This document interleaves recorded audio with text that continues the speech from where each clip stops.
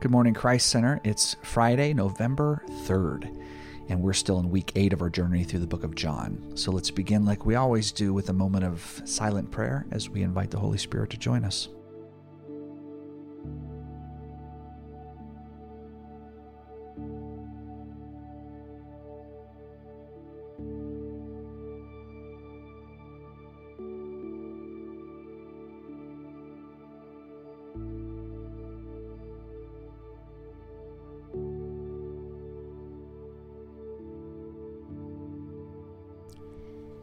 This is Madeline Landis, and today's reading comes from John 12:20 through 36.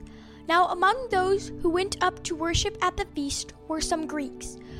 So these came to Philip, who was from Bethsaida in Galilee, and asked him, "Sir, we wish to see Jesus." Philip went and told Andrew. Andrew and Philip went and told Jesus. And Jesus answered them, "The hour has come for the Son of Man to be glorified. Truly, truly, I say to you, unless a grain of wheat falls into the earth and dies, it remains alone. But if it dies, it bears much fruit. Whoever loves his life loses it, and whoever hates his life in this world will keep it for eternal life.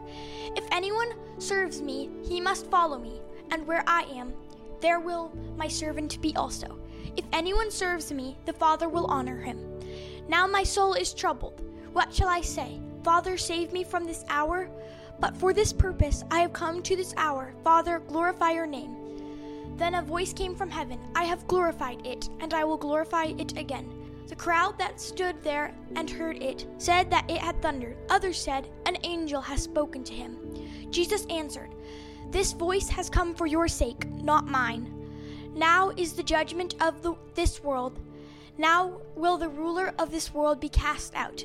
And I, when I am lifted up from the earth, will draw all people to myself." He said this to show by what kind of death he was going to die. So the crowd answered him, "We have heard from the law that the Christ remains forever. How can you say that the Son of Man must be lifted up? Who is this Son of Man?" So Jesus said to them, "The light is among you for a little while longer. Walk while you have the light, lest darkness overtake you. The one who walks in the darkness does not know where he is going.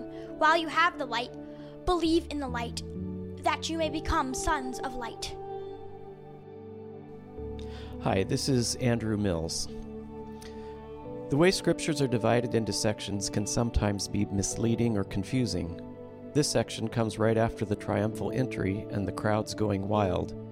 This section seems to be, actually, a day or two later when Jesus was experiencing a bit of quiet with a more intimate gathering, but probably more than just his disciples. It is interesting to consider these Greeks who came to worship at the Passover feast. Were they Jews who had been dispersed somehow over the centuries? Were they Gentiles who were seeking after the God of Abraham and following in the Jewish traditions out of devotion to God? Had they recently moved to Greece from Bethsaida in Galilee? Or did they start out in Greece and move to Bethsaida in Galilee? They approached Philip, who was from there. Maybe they were already acquainted with Philip. Maybe they used to play on the same soccer team. What was their motivation to seek out Jesus in this way? Addressing Philip with honor, "Sir, we wish to see Jesus." Very likely they had already seen Jesus along with possible thousands of others waving palm branches just a couple days earlier while Jesus was riding on the donkey's colt. Were they star-struck travelers who were looking for a memento of their trip? Maybe they could just grab a quick selfie with Jesus. Maybe they just recognized the authority of Jesus and wanted to pay homage to the one who had worked so many miracles and delivered so many perplexing and revolutionary teachings, the one who seemed to be fulfilling so many prophecies of the coming Messiah. Imagine that you were one of these Greeks and that you were granted an audience with Jesus, and he says, "The hour has come for the Son of Man to be glorified." This after several times of Jesus previously saying that his time had not yet come. Were they saying, "Yes, we knew it. He's the one. The kingdom of God is coming. He is the Messiah." High fives all around. And then Jesus says, "Unless a grain of wheat falls into the earth and dies, it remains alone. but if it dies, it bears much fruit. Whoever loves his life loses it, and whoever hates his life in this world will keep it for eternal life. Now is my soul troubled. When I am lifted up from the earth, meaning when he dies on the cross, the light is among you for a little while longer. Walk in the light while you can. I suppose the Greeks would have joined with all the others around Jesus challenging this statement, that he would be crucified and that he would die? And they would have been perplexed, as the New Living Translation puts it, just who is this Son of Man anyway? What was going on?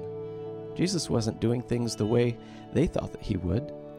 He didn't conform to their expectations of what the coming kingdom of God was going to look like.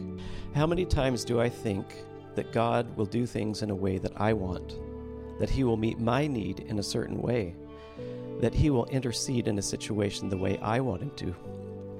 Right now, our family is praying for our granddaughter to be healed of leukemia. We want her to be done with cancer and move on with a carefree childhood. This hasn't happened yet, but she is being treated by incredibly talented doctors and nurses with miraculous medicines, and the prognosis is great.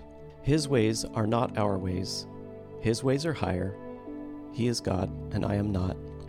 Lord God, may we walk daily with Jesus and serve you and honor you. May the way we walk glorify you and shine your light.